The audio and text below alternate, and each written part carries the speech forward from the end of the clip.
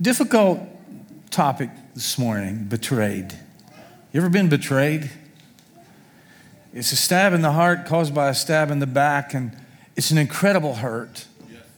It's kind of not like any other hurt, really, and it's so hard for us to get over sometimes without holding a grudge or ill feelings. Here's what Webster said about to betray: to give aid or information to an enemy of, commit treason against or be a traitor to be disloyal or faithful to divulge in a breach of confidence, to deceive, to lead astray. And it is a trust broken. And you and I both know that people close to us, when they break that trust, how extremely hard it is to get it back. Because in the back of your mind, are they really going to carry through with this? If my spouse has cheated on me, what's going to keep them from doing it again? And that's just an example. I could go on on that. What a world we live in. And I'm not a business person, but I know people that are in business, that are in the upper echelon of companies.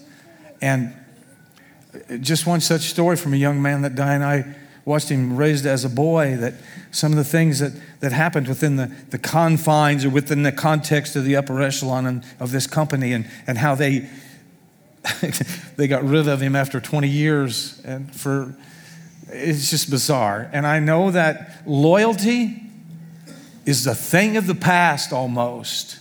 Used to, businesses and employees used to be loyal to each other more so than they are now. Maybe I'm wrong, but that's kind of how I see it now. Loyalty is going out the window. Psalm 41 is another messianic psalm. We looked at Psalm 2 a couple of weeks ago, and these are psalms that Christ is mentioned. And like I told you before, when we start reading in the book of Genesis, the 3rd chapter, Jesus is introduced, and he is a red thread that runs through the entire Bible, all the way to the Revelation. That's right. This psalm's about betrayal. David, king of Israel, was betrayed by Absalom, his own son. Jesus Christ was betrayed by Judas Iscariot, his own disciple, one who he poured time and energy into, one that he loved. Where do we fit in all this? You and I betray Christ by being disobedient and not listening and obeying to the Holy Spirit when we willfully sin, when we willfully stick our fingers in the ears, in our spiritual ears, when the Holy Spirit is prompting us and wooing us and pulling us to do something. That's betrayal. Here's our big idea this morning. There's a little Judas in all of us. The theme of Psalm 41 is a prayer for God's mercy when feeling sick, abandoned, or betrayed. Have you ever felt sick or abandoned or betrayed? Or maybe that's where you're at this morning. And the hope is when others betray us and abandon us, God remains at our side. God is always faithful. Yes, He is. If you was in the Marine Corps, the motto of the United States Marine Corps is Semper Fidelis, which is Latin. That means always faithful. This is God to us. He is always faithful. He never betrays us. In Psalm 41, David writes this: "Oh, the joys of those who are kind to the poor. The Lord rescues them in times of trouble. The Lord protects them and keeps them alive. He gives them prosperity and rescues them from their enemies. The Lord nurses them when they are sick and eases their pain and discomfort. Oh Lord, I prayed, have mercy on me. Heal me, for I have sinned against you.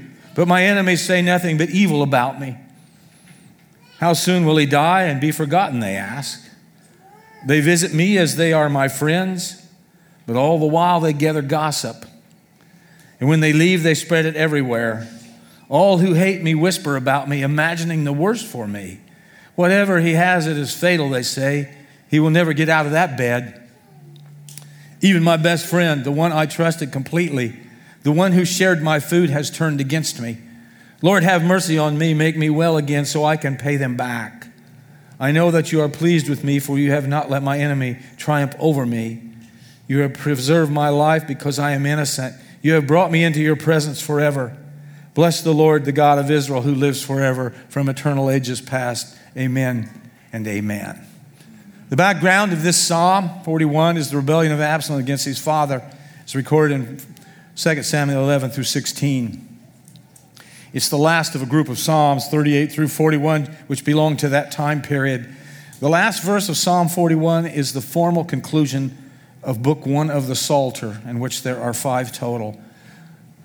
So, Psalm 1 opens with the blessed man of Psalm 1 and closes with the betrayed man of Psalm 41. It's an example of a psalm where only one verse is messianic. This same verse, verse 9, was quoted by Jesus in John 13 and applied to Judas Iscariot. So the rest of this psalm, he's talking about his son Absalom and his trusted friend who rose up against him to gather an army to overthrow his kingdom. And here's the thing that I say a lot. A lot of times we repeat ourselves, and I do as well. When I talk about sinning and playing in the mud, David brought all this on himself. I think there's a lot of times in our lives when things don't go well or they don't go our way, and we want to blame others, and sometimes we even blame God himself. When we look in the mirror, we realize that we've brought this on ourselves. The prophet Nathan came to David and told him this story about a little sheep, little ewe lamb. But dramatically, he accused him of the sin of adultery and murder. So David confessed his sin and truly repented in the words of Psalm 51 and 32. And Nathan's reply was this: David, your sin is forgiven, but the sword will never depart from thy house. It's the consequences of playing in the mud. David had wrecked a man's home. He had taken that man's wife and his life. And now he had to reap the bitter tears of suffering. He had to pay the price for overindulging his handsome and proud son. David had shut his eyes to what Absalom was doing, and now he had to reap the consequences. There's a great lesson in here for parents as we overindulge our children, when we give them too much, when we allow them to have their way too much, and don't rule with the authority that God has given us as parents. It's a great lesson in that. But among these conspirators in the Absalom rebellion was Ahithophel, formerly one of David's best friends, one who sat at his table, one who was at his right hand that gave him wise counsel. When David heard that Ahithophel joined the conspirators, he groaned in 2 Samuel 15:31. "O Lord, I pray thee, turn the counsel of Ahithophel into foolishness." So here was his best friend who had turned completely against him and turned traitor. Now we have to consider the history here that Ahithophel was the grandfather of Bathsheba. So you start to understand a little bit. There was some vengeance in that. Bathsheba was the woman that David had an affair with and had her husband Uriah the Hittite pushed to the front of battle so he would be killed. So this was a family deal. This is the background to verse 9 of the psalm. "Yea, mine own familiar friend in whom I trusted, which did eat of my bread, hath lifted up his heel against me." These are the words which our Lord applied to Judas Iscariot in his act of betrayal. So verse 9 of Psalm 41, Jesus quoted it in the upper room, John 13:18. Let's compare them. Psalm 41:9. "Even my best friend, the one I trusted completely, the one who shared my food, has turned against me." And in John 13:18, "I am not saying these things to all of you. I know so well each one of you I chose." The scriptures declare, "The one who shares my food has turned against me, and this soon will come true." There's a mystery about the person and career of Judas. It's difficult to understand. But as we look at his life in 12 stages, we line our own lives up with that, and I think maybe we might find ourselves in one of these stages, as the Holy Spirit lays that upon our hearts. We usually have messages about heroes in the Bible, such as David and Abraham, all the apostles, and Jesus, and Paul. Hardly ever do we look at the villain. The villain in this case is Judas, but the reason I do this morning, because There's some similar parallels in his life than ours as we think about the betrayal of our Lord. Stage one in the life of Judas Iscariot, he is mentioned in prophecy. His name is not mentioned a lot of times, but his actions and his end are. It's significant that he had the same name of the man who sold Joseph to the Ishmaelites for 20 pieces of silver in Genesis 37. Stage two in the life of Judas Iscariot, chosen by the Lord as an apostle. After a whole night in prayer, Jesus chose the apostles. Luke 6:16. He called whom he would to be with him and sent them forth to preach in Mark 3. Judas was linked with Simon the Canaanite in this service in Matthew 10. He's always the last in the list and always called the traitor or betrayer. He was chosen by the Lord, and yet in John 6:64, we read these astounding words. Jesus knew from the beginning who they were that believed not and who should betray him. Here we have the omniscience, the all-knowing God, and yet he loved him, bringing him in, making him one of the 12, his close-knit group that went everywhere. They ate and slept in the same place. They were always together. And Jesus knew when he'd choose him what he'd do. And he still loved him. It's an amazing thing, isn't it? Isn't it like us when he brings us into the church? He knows which of us will betray him today and tomorrow this week. He knows which of us raised our hands in praise, but our hearts are black. He knows which of us who are here that have been faithful, but never bowed the knee to Christ. He knows you. He knows all about you, but yet, even in our resistance of him, he still loves us. That's an amazing thing to me. We are free will agents. We have choice. Nobody or nothing makes us come to Christ. We are completely on our own. Just as Judas was, he made his choice. Now, we have to understand when we choose against Christ and we say, you know what, Lord, I don't want anything to do with you. I'll go to your church. I'll eat your donuts. I'll listen to that great music. But when you come to messing with my heart, I'm putting my Kevlar spiritual vest on. You're not getting in. Because I want to live my life the way I want to live it, and I'm not going to do what you want. And you're not getting my money. This is my money. I work hard for this money. You see, that's some of the attitudes that we have. It's some of the attitudes we bring in here. Well, here's the downside of that, my friends. In Matthew 7:22 and 23, we read the severe consequences of not accepting Christ. On Judgment Day, many will tell me, Lord, Lord, we prophesied in your name and cast out demons in your name and performed many miracles in your name. But I will reply, I never knew you. Go away. The things you did were unauthorized. These are words that we never want to hear. Stage 3 in the life of Judas Iscariot, treasurer of the apostolic band, but a thief. Jesus went about his ministry and depended on faith and trust in God for his daily needs. And we read in Luke 8:2 and 3, along with some women he had healed and from whom he had cast out evil spirits. Among them were Mary Magdalene, from whom he had cast out 7 demons.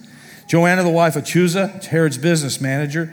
Susanna and many others who were contributing from their own resources to support Jesus and his disciples. So when he sent them out on these preaching tours, he instructed them in Matthew 10:9 and 10, don't take any money with you. Don't carry a traveler's bag with an extra coat, sandals, or even a walking stick. Don't hesitate to accept hospitality because those who work deserve to be fed. You see, Judas was the banker. He was the financial expert of the group. He carried the money and secretly helped himself from their meager resources. And how often that story has been told, and the media gets a hold of it and likes to tell it, that here are these so-called men and women of God who are pleading and begging for money for different reasons. And then down the road, you find out that money's been spent for something else or on themselves. Man, it's a stab in the heart, isn't it? The missionaries that were in Haiti, Steve and Jolene Moore, that have retired, they would tell these stories that these American churches and churches from around the world would send money to these Haitians to do missions, but they never went to check on them. Steve said some of these folks had just spent that money on themselves.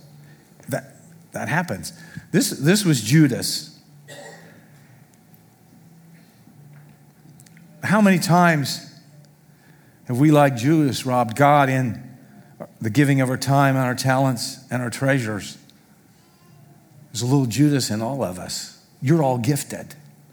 If you are a follower of Christ, if you believe God's word, have accepted him as your Lord and your Savior, he has gifted you. When you do not use that gift, that's a betrayal. And in the course of your daily activities, when the Holy Spirit moves in your life to talk to somebody, to love somebody, that's a betrayal.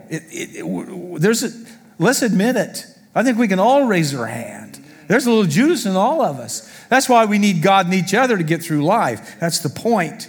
And even like the Israelites, God said some pretty harsh language, we would say today, Malachi 3:8. Should people cheat God? Yet you have cheated me. But you ask, what do you mean? When did we ever cheat you? You have cheated me of tithes and offerings due to me. We have to remember that everything that we have belongs to God. It's on loan to us. And on that day, when this old heart stops, all my stuff goes to somebody else and it's worthless to me. But God's interested in how I use that now while I'm here. Stage 4 in the life of Judas Iscariot, the anointing of our Lord by Mary of Bethany. This event really brings out the character of Mary and Judas in Passover week. Mary poured the contents of her alabaster flask of precious ointment on the head and feet of Jesus and wipes his feet. And we see Judas' reaction, his attitude to the Lord. Why this waste, God? Why was not the ointment sold for 300 denarii and give it to the poor? In all honesty, he wasn't going to give it to the poor. He was going to use that money for himself. His attitude to the woman, indignation and murmuring against her, Mark 14:4. And his attitude to money. He was a thief. He had the gift of valuation and statistics. He didn't have the valuation of the Holy Spirit, which was very precious. Judas' estimate was 300 denarii. So both Matthew and Mark link the anointing and his frustration with his going to the priest to sell the Savior. Guys, you give me some money and I'm going to deliver him on a silver platter. What will you give me? Of course, they agreed on 30 pieces of silver, the price of a slave gored by an ox in Exodus 21:32. It is called in Matthew 27:6, and Acts 1:19, the price of blood. This was the sin of the prophet Balaam.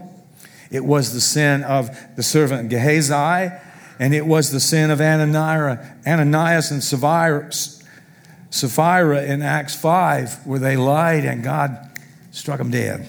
It was over money. It has often been said that a man's attitude to money is an acid test of his character.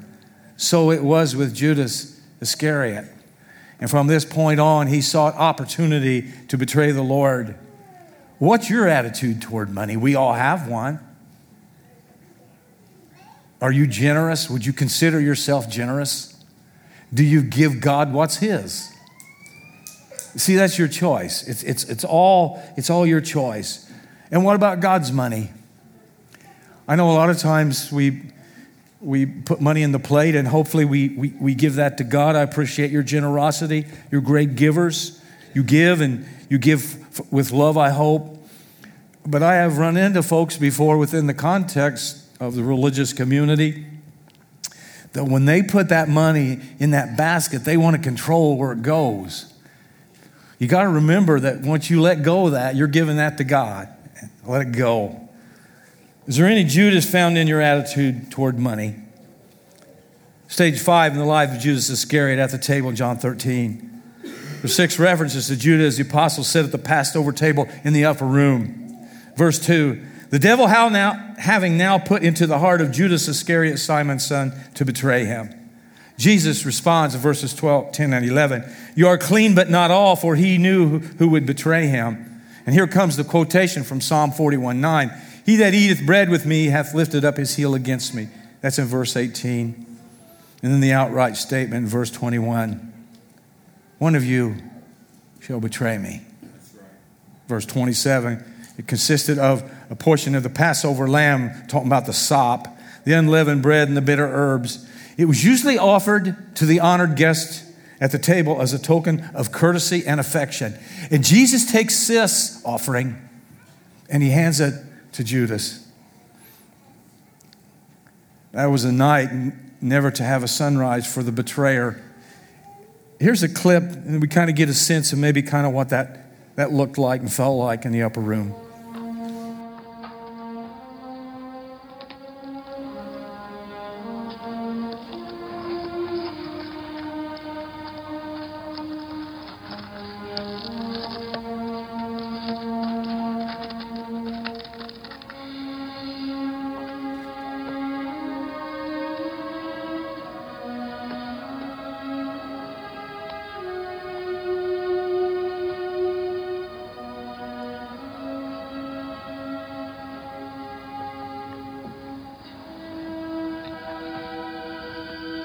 Take. Eat. This is my body.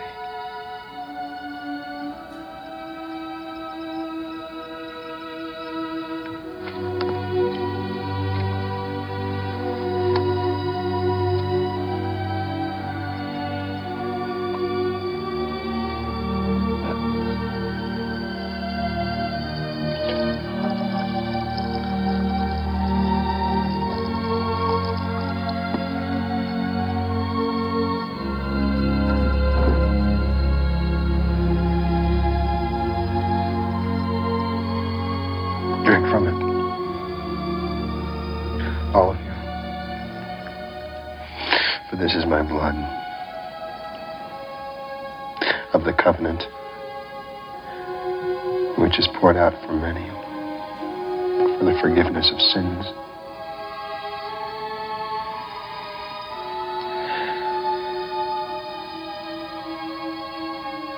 Do this in remembrance of me.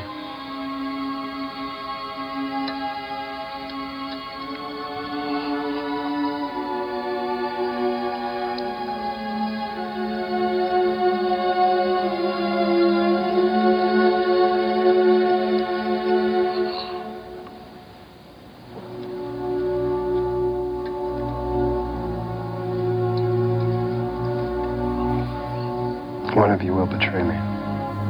No. No. Not I, Lord. Never. Not I, Lord. Nor I, Lord. Nor I, Lord. Nor I, Lord. Not I, Lord.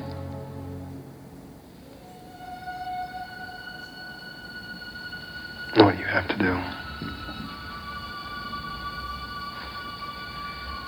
Do it quickly.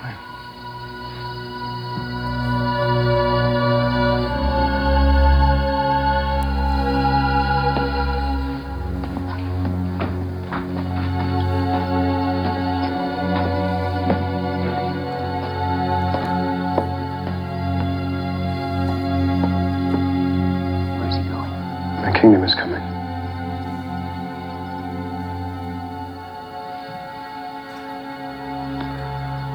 After 3 days, I will rise again.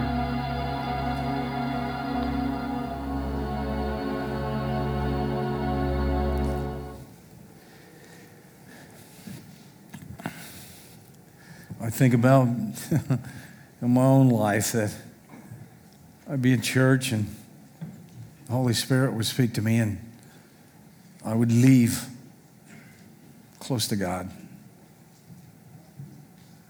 Walk into work the next day and you fall right back into the same conversations and feelings and thoughts maybe you shouldn't have. I know how that is. There has to come a time in our lives where we stand up, take the initiative, say, you know what? I'm not going to live like this anymore. I'm going to be who God has called me to be. Stage 6 in the life of Judas Iscariot. Satan enters. Satan's here this morning. You can't keep him out of church.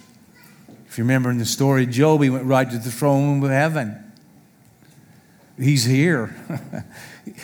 He wants to rob every blessing that you are trying to take in. He wants to stop every thought that the Holy Spirit puts in your mind and your heart. You've got to resist him. Yeah. This is an interesting story here with Judas.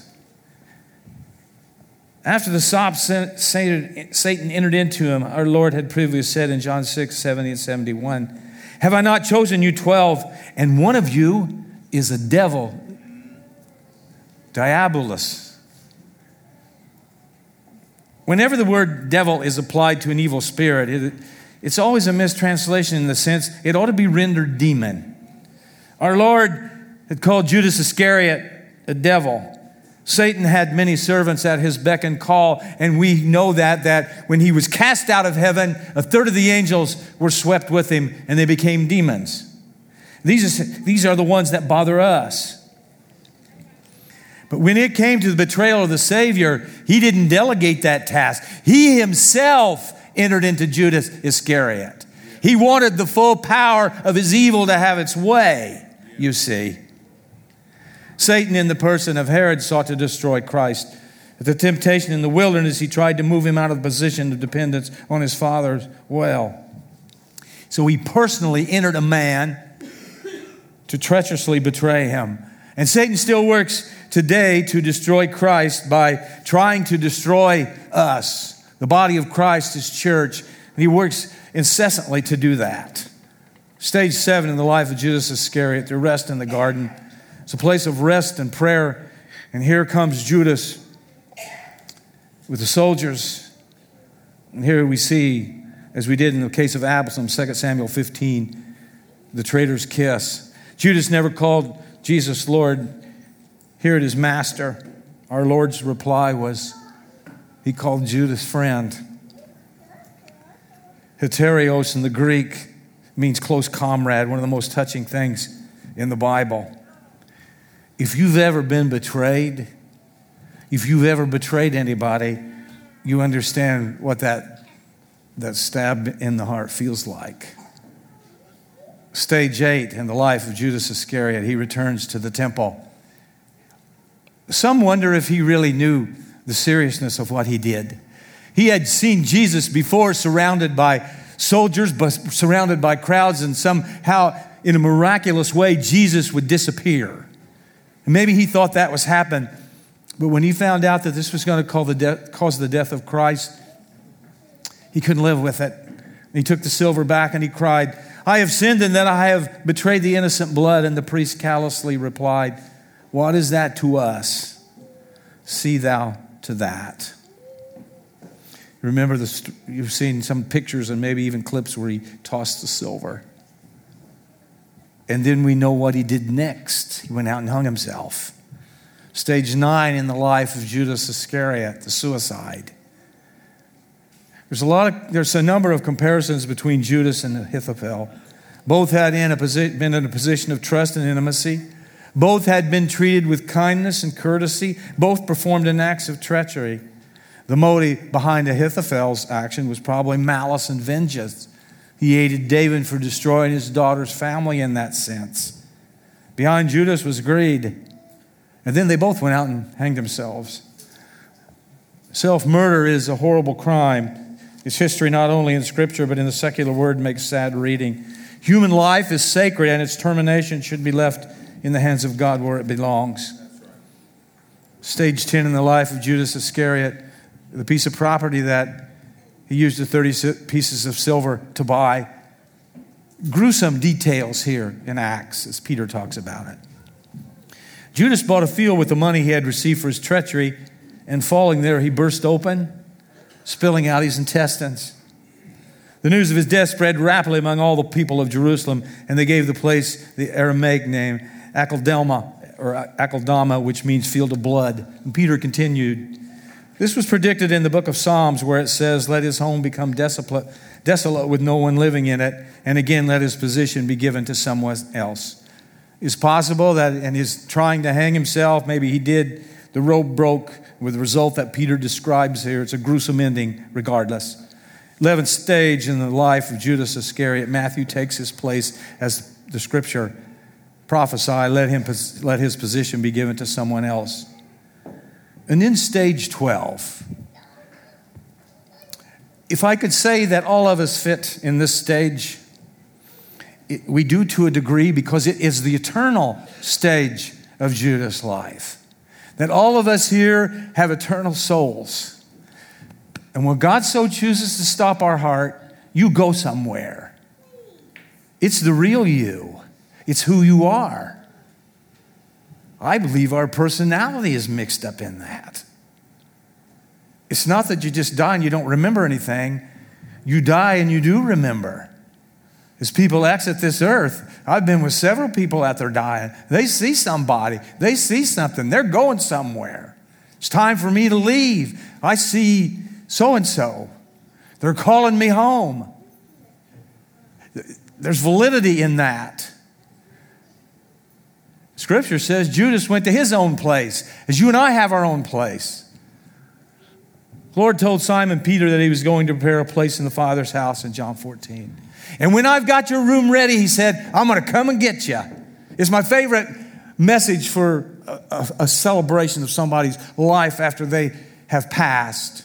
The hope that we have, that as a follower of Christ, God's got your name on a room in heaven. And when it's time for you, regardless of where you are or what you're doing, he's going to holler at you and you're going to be out of here. But there is another place prepared for the son of perdition. The term son of perdition is used again only of the man of sin in 2 Thessalonians 2:3, which is Antichrist. He too ultimately will find himself in the same place. And this is the kind of place that it is. It is a place of distance. Judas was near to Jesus on earth, but now this great gulf is fixed. Luke 16. Story of the rich man Lazarus. Lazarus had a terrible life. The rich man lives sumptuously, it said. Well, they both die. Rich man is in hell. He's in the torment side of Hades. He's burning up and he wants a drink. And he looks over this gulf and there's Lazarus over there having a party. He's in glory. Hey, can you send Lazarus over here to just dip his finger in water to touch my lips and my tongue because I am in agony? No can do. The gulf is fixed. When we die, you cannot cross that gulf. You're either in one place or the other.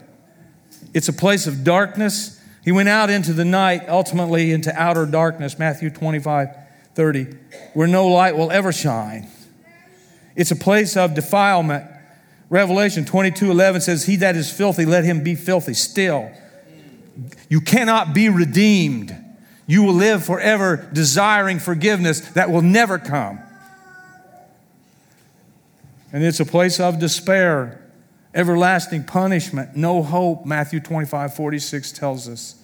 So we got these two places, friends. You got heaven, you got hell. Where do you have your place? Have you made reservations? Will you forever be in glory? Or will you forever be in torment? In that word torment, we cannot explain, I don't believe, what that will be like. In Dante's Inferno, he pictures hell. He pictures degrees of punishment in hell. But he pictures this sign that hangs over the gates to hell. And this is what it reads. Abandon all hope, ye who enter here. There is no hope. As we look at the stages of this sad man's life, I ask you how the stages of your life are being lived out.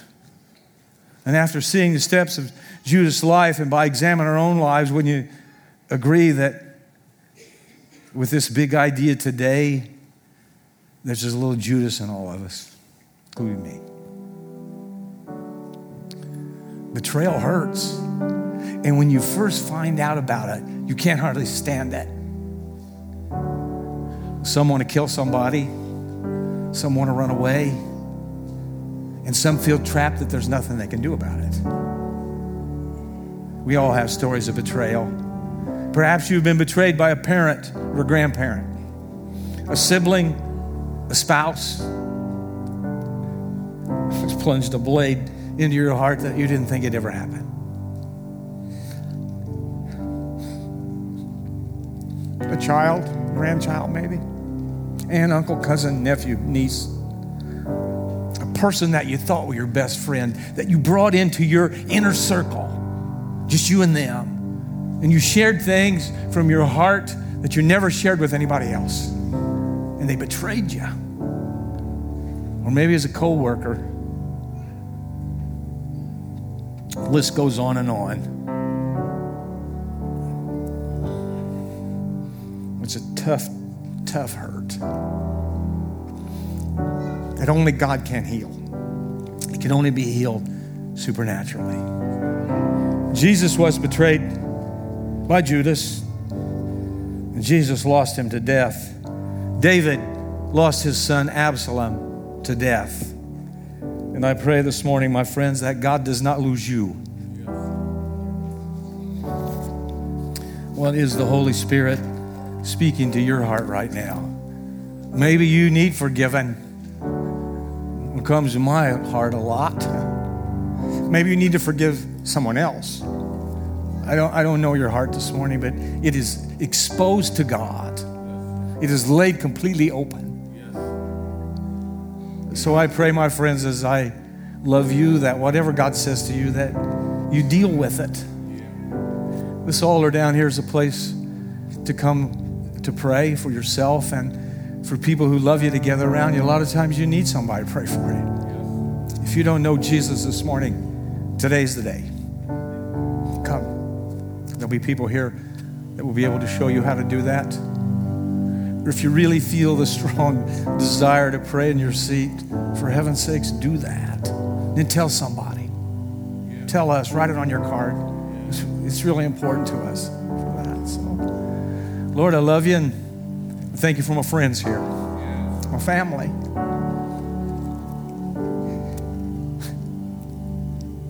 And we know what it's like to be betrayed. We know it's a hurt that we can't hardly endure. But you know how we feel. Happens to you, happens all the time. Many of us betray you every day, Lord. But you keep loving us. And that should really bring us to our knees in the sense that there's a lot of stuff that we need to get rid of our life, in our lives, and give it to you. So right now, Holy Spirit, help us to be obedient, for we ask in the name of Christ. Amen.